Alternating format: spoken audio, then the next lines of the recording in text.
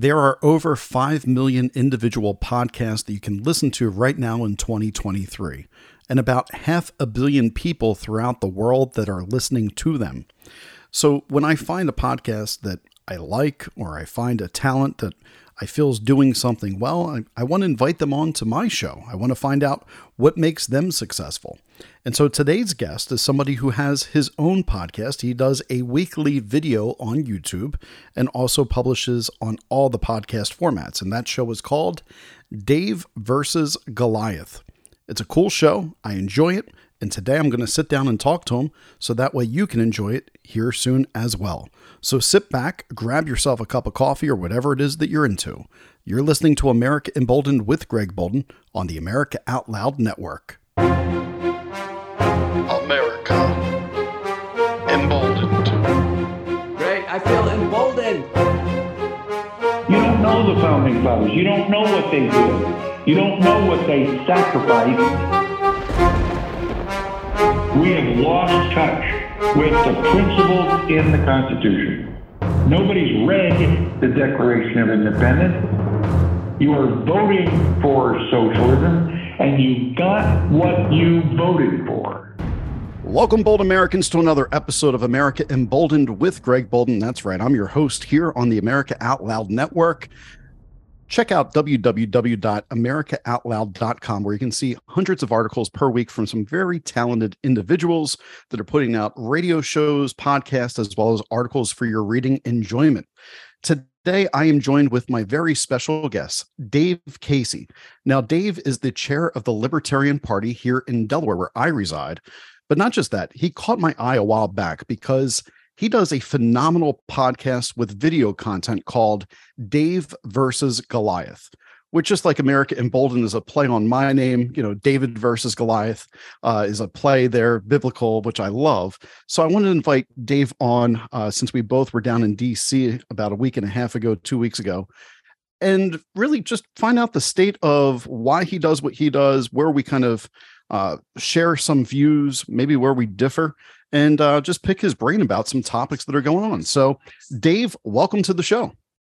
Greg, great to be here, man. Thank you for the invite. Oh, wonderful. I'm glad that you're here. I mean, so you went down to DC as well. I saw some footage. Did you ever find your tripod that was stolen by the communist? You wouldn't believe it. The libertarians had it the whole time. No way. You'd never suspect it, but they were holding it in, maybe hoping that somebody would come back and get it. They said that the wind was blowing stuff around. So at the very, very end of the day, we found that bad boy. I like it better blaming the communist. That just seemed like a better plan to me. For storytelling, yeah, absolutely. That was nice. Yeah, I think I left you a comment. I said, the one thing you need to know is that tripod was never yours in their world. It's the key understanding there, right? Yeah, exactly. All right. So, Dave, you do this podcast, Dave versus Goliath. Let's start right there before we get into libertarian stuff. You know, I know why I started this show. My listeners are familiar with my story. Why did you choose to start a podcast here in this form of media? I started planning it after the COVID lockdown started. Before that, I kind of, always, like a lot of people, just kick that around in your head, and usually came around to like, no, there's enough libertarian podcasts, or there's enough of this, or I wouldn't do it as good as these guys, or whatever. All that kind of talk. But the lockdowns really, for me, man, kicked it into high gear for me. It was just like at a personal level, like where I was at. I turned 40 in the during the lockdown. Like that kind of in and of itself just pissed me off. I'm like, okay, middle age, like I'm locked in my home, like you. But so that's where my headspace was at. But also was like, I'm not going to waste any time. I'm just going to have fun. I'm going to do my thing. I'm going to call it Dave versus Goliath. I'm not going to put libertarian in there anywhere, so I don't have to answer to any of these assholes.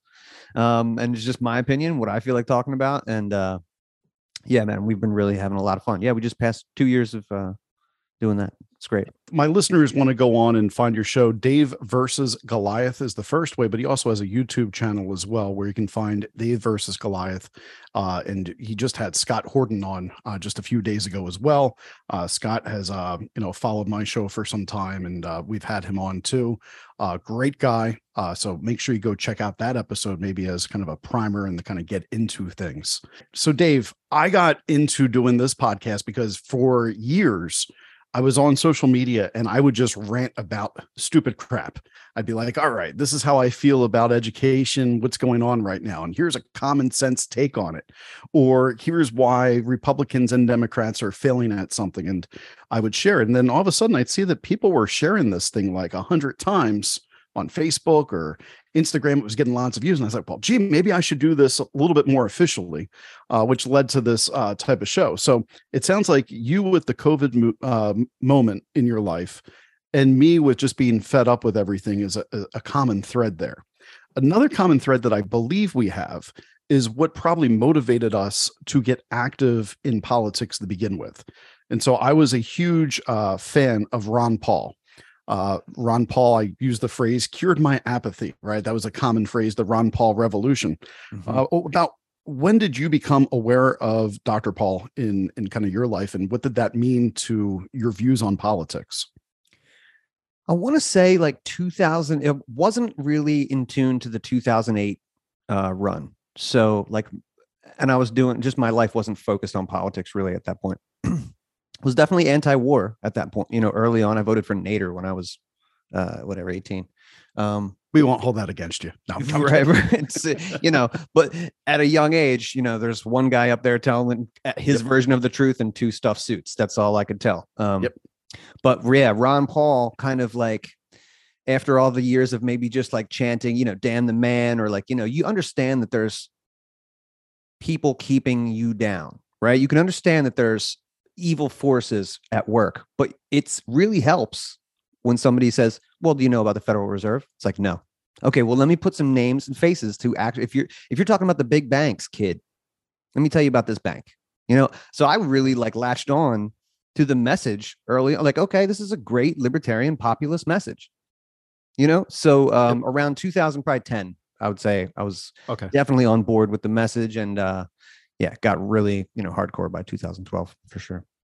Yeah, I mean, a lot of people don't even still know the whole story of the creature from Jekyll Island, why the whole End the Fed movement started, or taxation is theft. They think of that as these kind of like little funny talking points, but they don't challenge it into the critical thinking of their minds about why this conversation really matters. Like when Ron Paul said we should audit, the gold reserves, and he said, but you know what? If we went to Fort Knox and we did so, the gold's not there probably. We don't have the backing for it anymore. And so there were just many things that when he was talking about during his presidential runs, I realized there were no other politicians that were speaking with that level of clarity on national debt, what was making the country more unsafe. No other politicians that were really just felt like they were being honest with the American public. And that was the first time I also saw where the media would paint a story against a politician knowingly, just to try to ruin the campaign, because they weren't part of the network. They weren't part of the mainstream. So I guess let's start here. What's keeping you up at night? Like, what are the main things that you have COVID? What's got Dave worried here in life? Well, I mean, you touched on, to put a bow on the Ron Paul stuff. Like, yeah, I'm still not over them cheating him in Iowa. Like, he won Iowa. Yep. And that would have changed the entire trajectory. In fact, I think, you back me up on this, but I think that every president who went on to win Iowa usually, if not nine times out of 10, went on to win the presidency. Right. Yeah. At least gets the nomination. So yeah, they ended up retracting that victory for Romney, whatever, months later, but the damage is done. And then they blocked him at the convention too, like literally with signs and everything else. So, yeah, in a way that was kind of a white pill at the end. Like, I was pissed, but after that, you lose kind of like the national daddy complex. It's like, okay, we didn't get Ron Paul. So it's like, again, what are you going to do? Are you going to get involved somehow in your community? That's really what you have to do. It's like the uncomfortable answer that the Sunshine Patriots don't want to hear. It's like, okay, well, this isn't going to take 2 years or 4 years. It's going to take 20 years of like even beginning to like affect the culture enough to do anything of value. But that's what he did, was kind of spark the remnant, right? And that that went into a dark period, I'd say, between, the Rand Paul era or whatever of 2015, 16. The Tea Party. Right. I mean, well, the Tea Party came with great, it was a grassroots movement, but again, it's how quickly these things get co-opted by people like Sarah Palin or whatever else. I think that they're probably calling like John McCain, a Tea Partier by the end of that. It just doesn't mean anything anymore. Right. But yeah. Sorry, so you kind of use this in order to realize you got to get active on the local level, right? And so in Delaware, I was registered. I shouldn't out this on my show. I really shouldn't. My listeners know I was registered as a libertarian, but I shouldn't out this second part, but I will, because I don't plan on running for politics. I have switched my affiliation to Democrat. And in the state of Delaware, well, I'm not a Democrat. I'm just kidding. I know. I've done it before too. I ain't a Democrat. I don't have a Democrat bone in my body. Maybe I want what's best for other people from a social justice standpoint at times. But that was the dead Democrat Party. That doesn't even exist anymore. Now it's all identity politics and a bunch of BS. Yes, sir. But I switched my affiliation in the state of Delaware only because no one votes any other party but Democrat in Delaware. And the vote in the primaries in Delaware, you have to belong to that party in order to influence the primary. Yep. So from a local level, I was like, well, all right, at least I can vote for the lesser of two evils in the Democrat Party and try to maintain some common sense. And the other thing that ended up happening was there was this really just like two different breakoffs of the Libertarian Party in Delaware. And from an outsider standpoint, like myself, I got lost in the shuffle. I didn't know what the hell was going on between whatever one person was saying was the Libertarian Party and the other group was saying was the Libertarian Party. I just like, you guys figure out the quarrel. And when we're all done with this, I'll come back to the table and I'll help however I can help. You are the chairperson for the Libertarian Party now in Delaware. Of Newcastle County. Newcastle County. Right. Yeah. Newcastle County. Yes. So as chair of the Newcastle County Libertarian Party, what the hell happened? What can you share? And maybe can we reassure people, not just in Delaware, but across the country, that the Libertarian Party is in good hands? Yeah, absolutely. A lot to unpack there, man. And it was definitely, no, it's cool. And it's important and it took a long time. So I'll try and give you like the short version. I would say probably like during the Joe Jorgensen campaign, I hosted actually Joe at my place of business down here. And I met a lot of these guys that would come to, we would form the Mises Caucus of Delaware here, which I think you've talked to Mike Heiss. I listened to that. So you're probably familiar with what the Mises Caucus has been doing on a national level, but that started to take form here, right? I would say after the 2020 campaign, which again, myself included, were lots of people that were helping with Spike and Joe, not necessarily like Mises candidates or Ron Paul style libertarians, but we were all on that same page. But we definitely also had gripes with the way that they were running our local party. Lots of it was just kind of the same people that had been there for 6, 8, 10, 12 years, kind of in the same position or like shuffling around, running the same people for office, just to kind of, we call them paper candidates, just to have somebody on the ballot, right? This is kind of like the strategy, just to kind of have a pizza party, raise $100 or $2, like really not do a whole lot, but maintain your club, right? Right. And Mike Heiss and a lot of the other guys in the Mises Caucus around 2017 were like, all right, this is not the way. We could use this party for something a lot better than this. And sure, there were like some cultural differences, I think, between like the old guard and the new guard, but I think that that's really secondary. Like if you're into libertarianism in the Rothbardian tradition, if you're into the Ron Paul revolution, that's pretty much, I mean, you don't even have to be really, but that's pretty much as clear as I can make it. If you know what those things mean, and the Fed and the war on drugs and the war on terror, property rights, non-aggression, it's so simple. It doesn't have to be crazy. We don't need to get into all the identity politics stuff.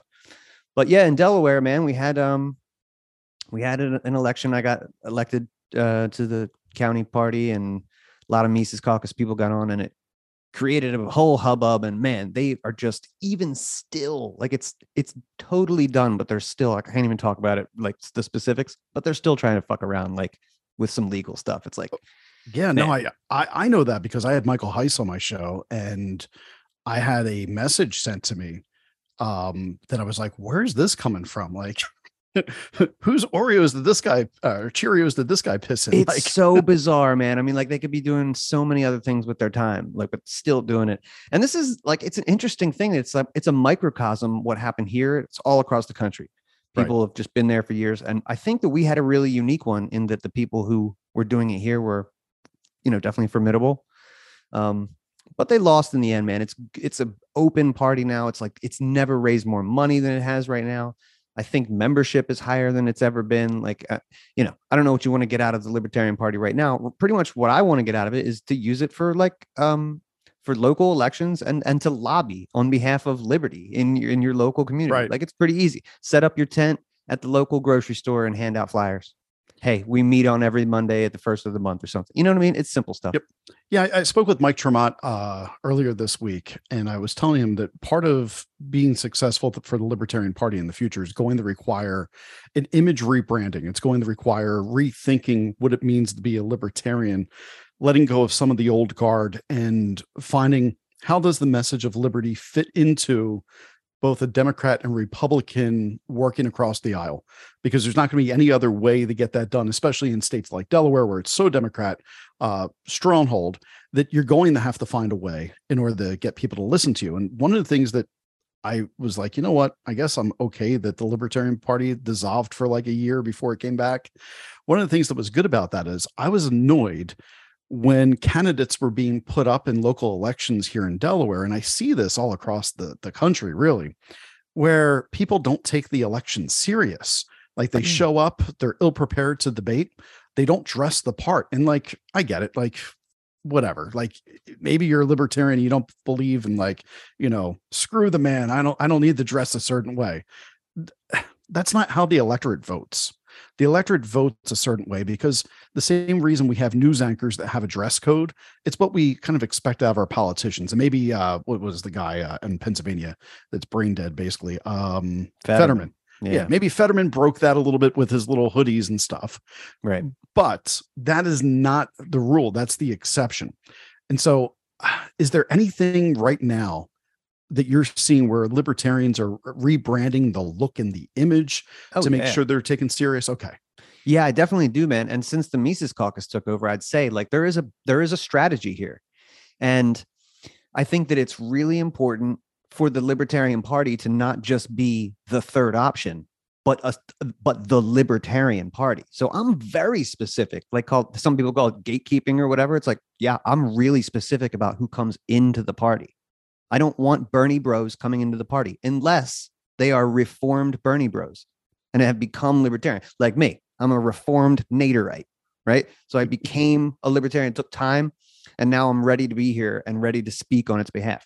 But outside of the Libertarian Party, like now that we have the thing that's established as in the Rothbardian Ron Paul tradition, then we can declare to the world what we are and what we can do and what we can offer. And just like at the Rage Against the War Machine rally, it's like, there weren't any libertarians on that stage, but they were all the best anti-war voices in the world. So you can kind of pull and where you want to work and where you want to steer things. And man, don't forget about that. We only can pull 1%, 2%, 3%, but that you're not going to get a victory, but that wiggle room is real dangerous to those two major parties. You know that. Yeah. Yep. So yeah, a lot of potential there, man.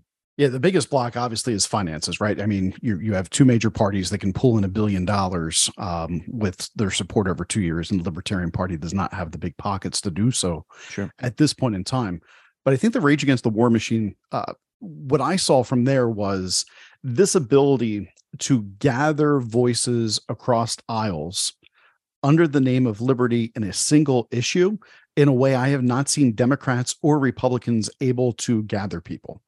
You just don't see that in modern politics. And that's what got lost in the shuffle of misinformation by Rachel Maddow and people that willfully lied about what happened in DC a few weeks ago. They missed the point that these were liberal voices. These were some of the most liberal voices in media, as far as like Jimmy Dore. I mean, he was with the Young Turks, for God's sake. And, you get Tulsi Gabbard there, who I know she's said, I no longer identify as a Democrat. You get Ron Paul, who was part of the Liberty Movement, but you're getting all of these people under one umbrella and they're a single issue. That is really powerful. That if we can continue to see that in this country, That's change that I can get behind. That's something that I'm going, okay, maybe the libertarians can't win all the elections, but maybe they can have enough influence to get the conversation, the ball rolling in a different direction. And I'm not sure if you noticed this, but what's your thoughts watching the news and things kind of switch on Zelensky since the Rage Against the War Machine? Have you noticed that it's been more negative? Oh, wow. No, I haven't. No, I haven't noticed any negative towards Zelensky, but I have definitely noticed that I loved that we got some corporate press attention for that. Right. But I So haven't seen that. yeah, so if you haven't seen it, Zelensky just yesterday was saying that, should the U.S. stop giving financial support, they risk the Ukraine losing the war, and then we would have to send our sons and daughters to the Ukraine in order to fight the fight because NATO would get involved, which meant the United States had to be involved. And reading the comments online, everybody's like, not my son, not my daughter. I That's saw your him problem. say that, but I didn't see any negative backlash. Oh, yeah, from the corporate press. The corporate press has been pushing him on it, saying, what did he mean by that? And maybe it's time that we don't send so much money over. Maybe Biden sent too much. We like to run things by proxy over here. Yeah. You handle our stuff. That'd be that's great. right. That's right. Yeah, we don't want to get too messy if we don't have to. We'll just overthrow your government remotely, and we'll take care of it from there. That's right. So when you titled your show Goliath, who is Goliath? What are you talking about? So that's kind of me being just as amorphous as possible. The man, the system, whatever you want to call it. Because I just don't want to be very specific with it's me versus the world. You know what I'm saying? It's just like, I'm only speaking for myself. I know how finicky these libertarians can be. It's a libertarian show, right? Like I'm a libertarian talking about libertarian stuff. I talk about the Mises Caucus stuff, a lot of World Economic Forum and conspiracy stuff. That stuff predates my libertarianism. It's like when you learn about the horrors of the state, then it leads you to like learn about the government, and then you learn about the nature of your enemy, and then why you should be a libertarian. That was my kind of journey. Right. So yeah, me versus everybody, bro. All right. I like it. So we're going to take a quick break here. When we come back, I'm going to talk a little bit more about like local politics, because while this show isn't a libertarian show, so to speak, we try to keep it where we're not really politically aligned to anybody. I am libertarian leaning, and I'm curious about this whole concept of trying to get involved on a local level and changing things across the United States. So maybe we can talk to Dave a bit about what he's seen, what he's learned here in Delaware, and how that can be applied if you're in Idaho, Montana, Texas, wherever, in order to change things a little bit in your state, even California. Maybe we can learn something there. All right, everybody, we'll be right back after the break. I just want to tell you about a great product that I personally use. It's called Cofix RX. Cofix RX is a povidone iodine nasal spray that gives you protection against viruses and bacteria for about 8 hours when you go out into public. It's a great spray. Spray it up your nose. Don't have to worry about anything. It's awesome peer-reviewed studies. The company is great to work with. You can go to their website, cofixrx.com/outloud. You get a discount just for listening to the show. How great is that? And they send me lots of product anyway. And that's awesome because I pan that out to family and friends. And the family and friends come back to me and they're like, this stuff actually works. And I'm like, yeah, that's the reason why I talk about them. I wouldn't talk about them if it did not. All right, you're listening to America Emboldened with Greg Bolden on the America Out Loud Network. Be right back. America Out Loud beats to the pulse of our nation. We know when you're angry, you're troubled, confused, glad, and thankful. Well, we know you because we are you. AmericaOutloud.com. Join us as we explore the most important issues of our time.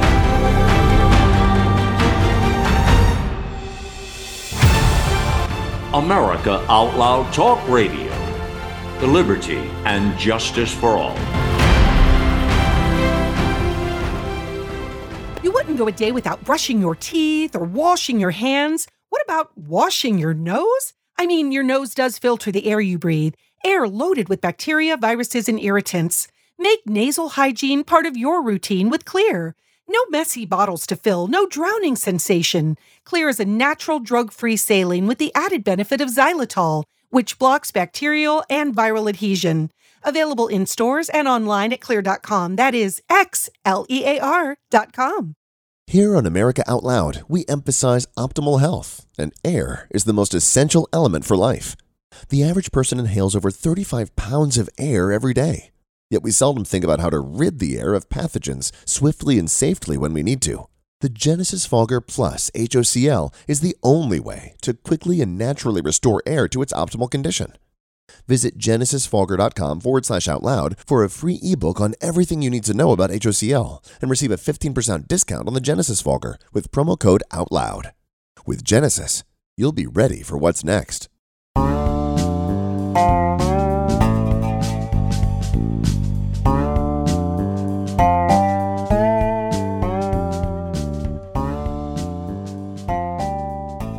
Welcome back, Bold Americans. Second half of the show here with Dave Casey from Dave versus Goliath. I sure hope that my listeners go and they follow him on Twitter. Dave, what is your Twitter handle? Because I know it's not Dave versus Goliath. It's like Goliath will fall, but I want to make sure I get that right. Right. Twitter has, I'm kind of hiding in the shadows because they banned the original one. But yeah, it's right now it's Goliath will fall.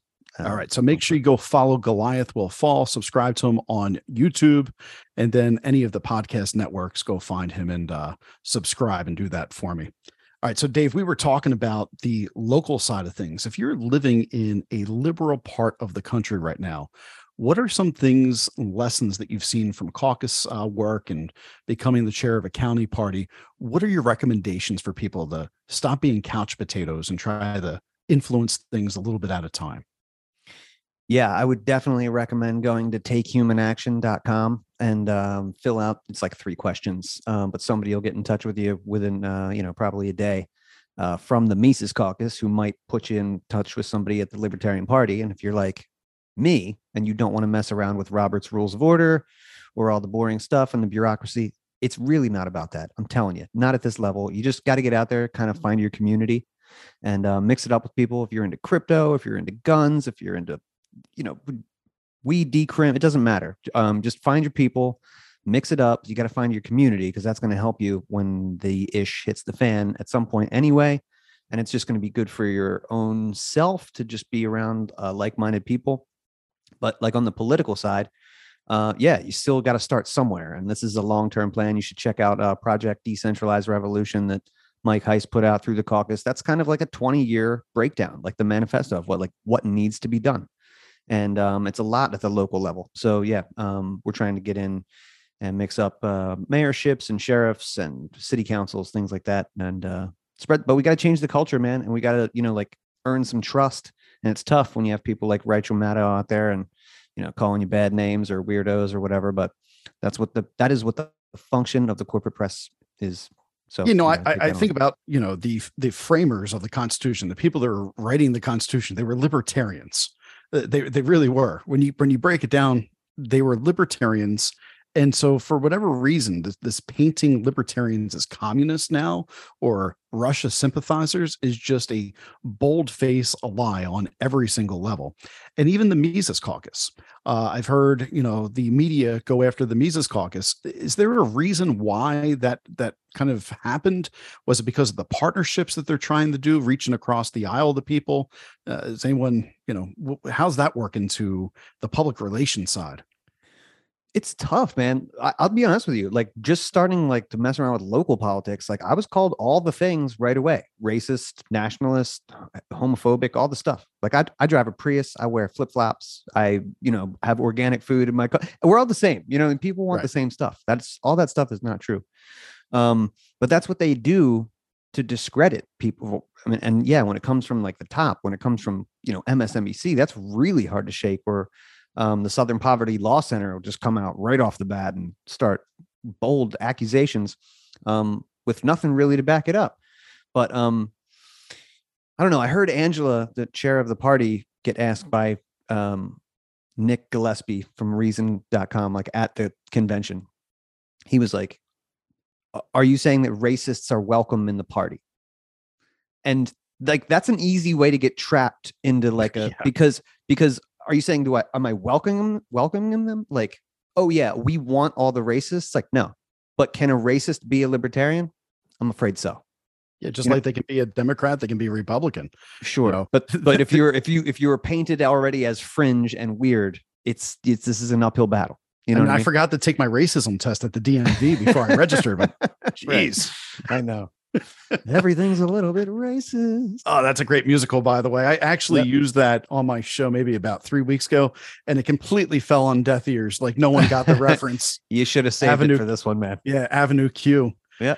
Oh man, that's such a great musical, and it's funny because there's a time where I feel like the Democrats would have been like, oh, that's my favorite musical of all time. And now I bet the Democrats would find so many different things wrong with it. Oh man. Yeah. I mean, look, my political awakening came when George Bush was president. So I just went to the other side. And back then MSNBC, who's that maniac?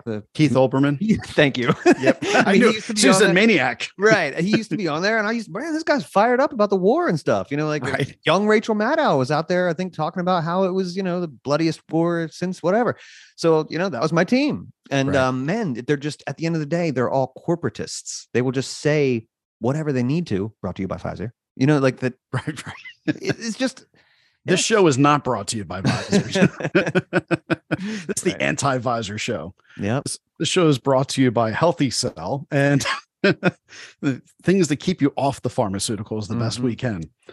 Yeah, no, wow. Thinking about Fox News, I did a show 2 days ago that I'm getting hate mail for, because I said Fox News has finally been exposed for being liars.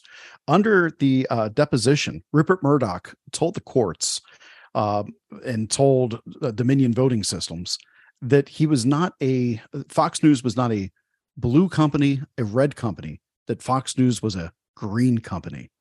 And that told me all I need to know about the mainstream news media. It's all about money. It's all about the dollars. And it was Tucker Carlson in 2020 who used as his defense, if anybody believes anything that I say, it's meant for entertainment. I'm not trying to give facts. And Rachel Maddow used that exact same defense, I think, in 2017, a lawsuit against her. Yep. So all of these places where people are like, oh, that's the only real news in the country, they're all full of it, completely full of it. And we need to flush it all. The system needs to be completely flushed, the cesspool. And that's why I believe strongly in what you and I do. I believe strongly in other podcasters, and I try to promote this because this is the news now. This is where people can get the interviews that are long form and find out where people stand on issues, break down and try to get some understanding. We're living in a world. I feel like, right? Breaking into that old movie voice guy.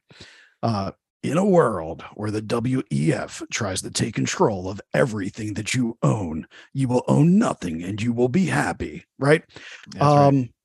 So you're pretty fired up about the WEF and me, right? We're both fired up about mainstream media, the way it is. Did you hear about the FBI director? He attended Davos. He was a director of the FBI, and he's going with the billionaire elites. When you hear that our FBI is attending this, what are your first immediate thoughts off the top of your head? Okay, back up, buddy.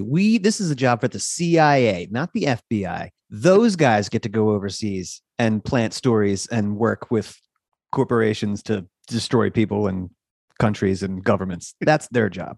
You stay here and you frame our people like JFK and Martin Luther King and things like that. That's your gig. No, I think that's absolutely, since they're a criminal crime syndicate, that's probably where you should be, mixing it up with those people. If you're coming out now, through the Twitter files that you are complicit in actual election meddling, right? This is all more of their doublespeak. This is what demons do. They say that something's going on that they're actually doing at the time that they're doing it, right? So no, that makes perfect sense that he's over there hobnobbing with those bastards. So I've been connecting the dots, and the WEF has been installing their people in different countries every time there's an election, right? We get Trudeau is part of the WEF. He's installed in Canada. The new guy out in the UK, he's a head of the WEF with his financial company. He funds everything for the WEF, and now he's head of parliament. Yeah. We have in South America now several countries that have WEF leaders that are now acting as president and diplomatic leaders there. when I see the head of our FBI go over, and then a month later, just a couple days ago, we hear that the entire COVID narrative can be told by the FBI as, oh, by the way, we've investigated and the FBI believes that this was a lab leak. And I was called a conspiracy theorist. I was told that I was bat crazy over this type of stuff. But now the FBI director goes to WEF, and all of a sudden he meets with all these other intelligence people there because he wasn't the only intelligence operative. And I can't help but think in a back room, someone said, you know what? It's time for disclosure, but this is how we're going to do it. We're not going to reveal the entire truth. Just give them enough that they're like, that's what I thought it was. And then we'll move on. Yeah. It's really weird gaslighting. Yeah. It's the same with the Hunter Biden laptop thing. Like, you can't say the thing we were all saying 2 years ago like it's news today. Right. You can't just do that. But that's what they're doing. Like, it's really incredible. Yeah, I mean, I feel completely gaslit, but the problem is I feel completely gaslit by friends and family and people that I loved, and they don't want to admit now. They're like, well, so what? It came from a lab. Well, here's why it's so what. Tell me, Dave, do you agree with me that if it came from a lab, this means that countries were liable for the millions of deaths that we had? If it came from a lab, does this mean that Dr. Fauci, if he was funding this, which it looks like since he paid off $9 million to people to change that report, that he's liable? Does this mean that they kept societal unrest at bay so we didn't overthrow governments for killing people with this? That's the part that no one wants to talk about. That's the dirty little secret, right? What are your thoughts on that? I was going to, well, you said it, but are you on this show? Can you go against World Health Organization on my show? You can't. You'll get kicked right off YouTube. But I guess you can. We'll say whatever you want to say. I got full freedom here. Yeah. Okay. Cool. That's so liberating. Man, I don't know. Dave's like, this is the first time I've ever been able to talk about the WHO. What do I say? Yeah, I don't know, man. I don't know. I don't know if they did it on purpose, and I don't know if it came from the lab. I don't know if it's legit. About the liability and stuff, I think that's tricky because I'm not convinced that the bioweapon was the virus. Like, that to me, the bioweapon, really, the thing that I can see with my eyes did the thing was the thing they gave you in the name of the thing. You know what I mean? So it could, to me, it looks like that. And all the other stuff is just smoke and mirrors, because what they really want was all the customers to get the thing 4 times a year after you get, you sign up for the 2, and then 4 times a year from forever. Mix it up with your flu shot and your all the other things. So I don't know. That's where I'm at right now. But as far as did Fauci try and get, this is like some of the numbers that I saw getting thrown around. It's like, oh, Fauci made like a couple $1 million. I'm like, you're going to fuck up. Sorry, I shouldn't curse without asking you, but you're going to do this to the planet for like a couple $1 million. Like, that sounds awfully low. You know what I mean? Like, I want to see like the billions, like that Lex Luthor money for like creating 7 billion customers for life, with the worst kind of debilitating diseases that are going to come back. We don't even know shit that's going to happen. Right. It's only been a year and a half since people started getting those things, man. So yeah, I'm terrified about the long-term effects, mostly reproductive and otherwise. And just, I hate to see customers made. I hate to see, like you said, family and friends that just bought it hook, line, and sinker. I got people that I'm close to and love that I think have high IQs that are like, no, I'm fully boosted. I got, and I'll go back and get the next one. Like, it's really now? Still wearing masks and stuff like that. France just, their health organization just said, we no longer recommend COVID vaccines because it's no longer a public health crisis and natural immunity is more effective.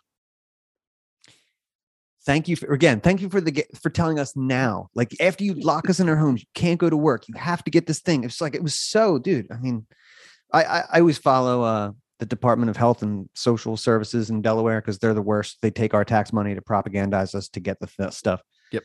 And I always give them a heap of shit because they're, still telling, oh yeah, go back and get your jab. Got to go get your booster, 5th one or whatever. I'm just like, oh my God. Yeah, I just had a doctor's appointment yesterday and I walked in. They're like, excuse me, sir, you need a mask on. And I was like, do I have to, or is this optional to see the doctor, or Right. can I say no? Is It's like, this science? Yeah, Is it, you're right. and she's like, it's not optional. I said, did you guys see the Cochrane Review report, which is like the definitive one? And she just looked at me and stared. And I was like, I'm guessing that's a no. No. I said, I'll put this on, but it's just a decoration. It's fine at this point. But yeah, we're still living off of 2 years ago propaganda. We're not living with the facts of data and where it's at. And I agree with you. I've spoken to some people. I have a listener of my show who will send me some messages. He worked for Dr. Fauci. He's worked on mRNA before, and he's also worked in other parts of immunology. And he told me, he said, Greg, there will never be another successful mRNA vaccine. He said, and if there is, it's completely corrupt, because they do not work the way that they thought that they were going to work. The experiment failed, and people should demand better. And he was one of those people that got the mRNA vaccine originally and now regrets it, and told me, don't do it anymore. He's like, I'm not doing it anymore. That is not a regular vaccine. So when you label that as a bioweapon, in a lot of ways, well or not, doesn't really matter. The fact of the matter is now we have cRNA in there, and somebody might actually own a copyright to your DNA if you put that in your body. But that's just facts that people don't want to face. That's just stuff that people want to say, nah, that doesn't exist. That's a conspiracy theory. That must be. Come on, man. That's exactly the Monsanto method, Yeah. right? When their seeds go and Yep. contaminate the Amish seeds, they splice with their patented stuff. So when it becomes theirs. It's like, oh yeah, that's our farm now. Right. Yeah. You don't think that could happen? You don't think, I mean, again, that's why it helps to be a little bit of a conspiracy theorist first. Read up on the history of your government so you'll know what they're capable of and what their goals might be long term. And then you'll understand that that's just like, well, of course they would want to do that. Of course they would want to do that. Why not? Yeah, I remember asking my father years ago. My father recovered bodies during Vietnam. He was taking them in the Gulf of Tonkin. His boat was going through, and they would pull the bodies out of the water, bring them up onto the naval vessel. And I asked him during that time, I was like, did you ever think that the government did a false flag operation to put us into that? And my dad, I'll never forget, he was like, false flag, that's not real. False flag operations, why would our country do that? Our country would never do that to us. But now we know Gulf of Tonkin was a false flag. And I tried to tell my father that, and he wouldn't listen to me. He was vehement.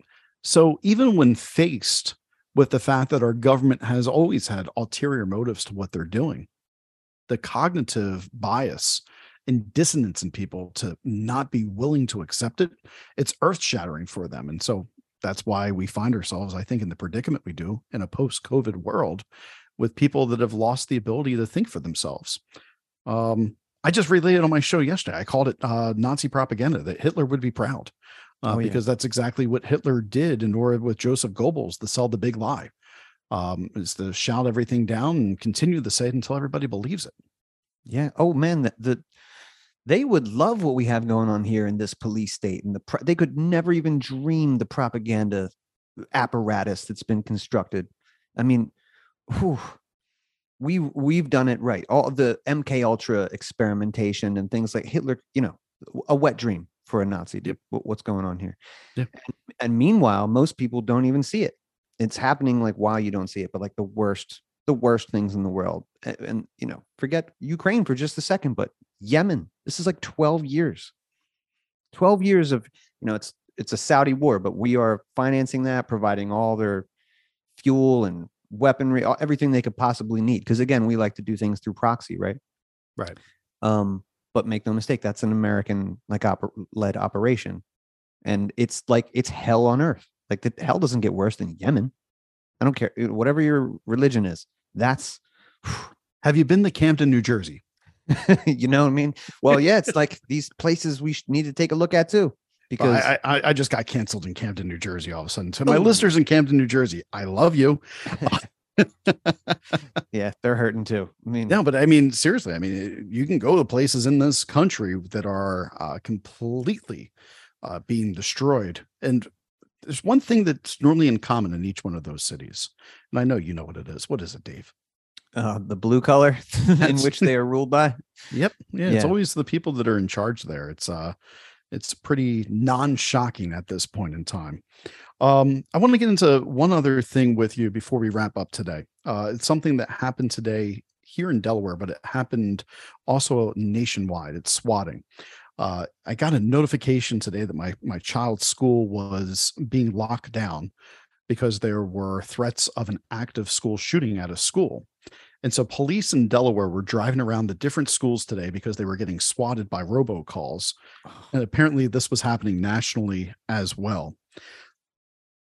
If you go on social media, you turn on the news nightly, there are new shootings almost regularly. And then when you pair that with this fear that somebody's robocalling, it leads me to wonder, is there, like, who is doing a robocall across the nation about active school shootings, sending cops there?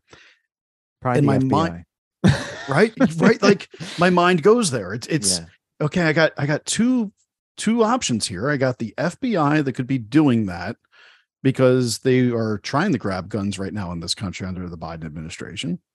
Or I could say it's a foreign actor that's trying to create chaos and do a test so they can say, okay, well, if we get all the cops going into certain directions at one time, then we can invade this area or do something while they're distracted. Are you, I don't even know what the solution to this is. Are you as disgusted as I am at the fact that the violence seems almost to be glorified in this country in a way to take away the Second Amendment rather than a true diagnosing of the issue of the mental health of the country, the complete brainwashing of the country into being more violent, the culture of death that we have that no one wants to call a culture of death because we should just accept it because it's the humane thing to do, that everybody grows up in different places. Right. Like, where do you stand on all that? On the culture of death, I feel like that's been curated since 9/11. The zombie phenomena that lasted like 8 years, I feel like was a big part of that. Just envision a human being, not quite a human, but you can kill them, just no problem. Get that out of your head, right? The other. As far as the swatting stuff, this is, and it's like the worst thing. It's the worst solution because the solution will bring about more government. So like the more, and again, this goes back to 9/11, the militarization of the police, right, has led to this point where like every local municipality has a freaking tank and they have the means to do this and all their guys are trained to want to do this. Call of Duty, this is long-term 20-year program, like I want to be in there. I want to go shoot them up, do the thing. So this is like the era of the warrior cop. It's no longer like the era of like the guy who patrols the street. Oh, hey, Tom, see you, whatever. That's over. Right. So now, this strikes. I mean, I don't know shit about any of this, but I imagine that it was probably mostly like drills. We need the reason to get in. So like, oh, hey, it just happens to be this call or whatever, robocalls. Okay, cool. Well, that's your excuse to go spend all these resources. So then you can demand more money for more resources, for more problems, which are all created. You know what I mean? Just like the underwear bomber, everything else or whatever. Is this all just phony threats? I mean, and I should have asked this first, but I assume nobody was hurt because it was all fake. There was no actual shootings in Delaware today. Right. And nationwide. But think about the resources that were used today, just here. You know what I mean? All of that came from tax dollars, every single penny.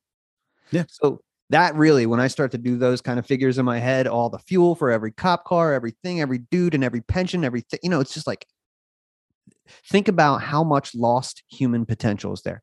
If that money didn't go to all of those awful, it's not just wasted. It's like for destruction and awful things. You know what I mean? So yeah, I hate it too, bro. It's awful. I just feel like, I have a friend, Lefty Lehman. He comes on to my show and I'm going to take him shooting. He's, from what I understand, never been to a shooting range. He doesn't really understand weapons that well.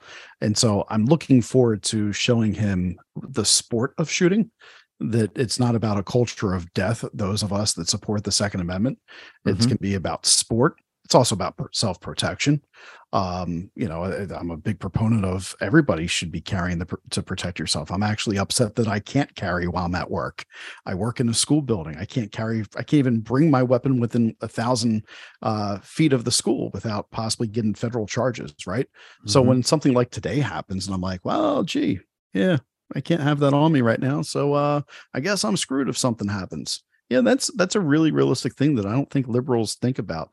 They're like, oh, well, how many times is a good guy with a gun? Well, let's think about how many times you take away the good guy with a gun argument because they're simply not able to have one on them wherever they are because there's a building nearby that they're not able to be close to. And I'm not talking about teachers carrying, by the way. I'm just talking about in general.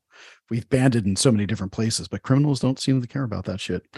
They do not. Yeah, we have to change. Again, we got to change the culture because it's a culture of by proxy. I don't want to defend myself. You defend me. I'll call somebody who's a paid service.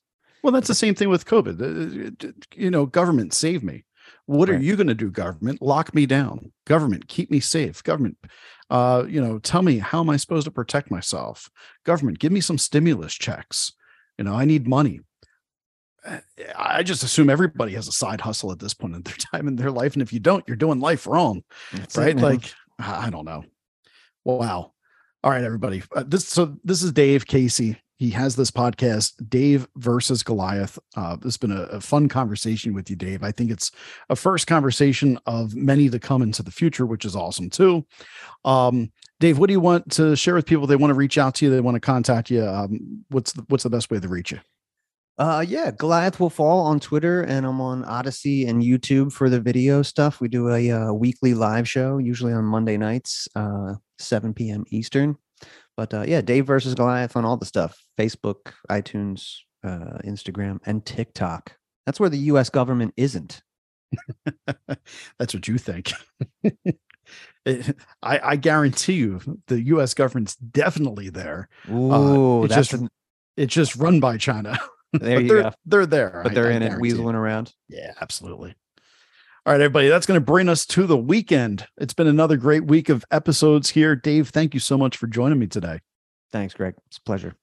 Excellent, everybody. We hope we honored your time well. We'll be back next week with some more awesome episodes for you on Monday. Take care. You've been listening to America Emboldened with Greg Boulden, my special guest, Dave Casey, here on the America Out Loud Network. Be bold, America.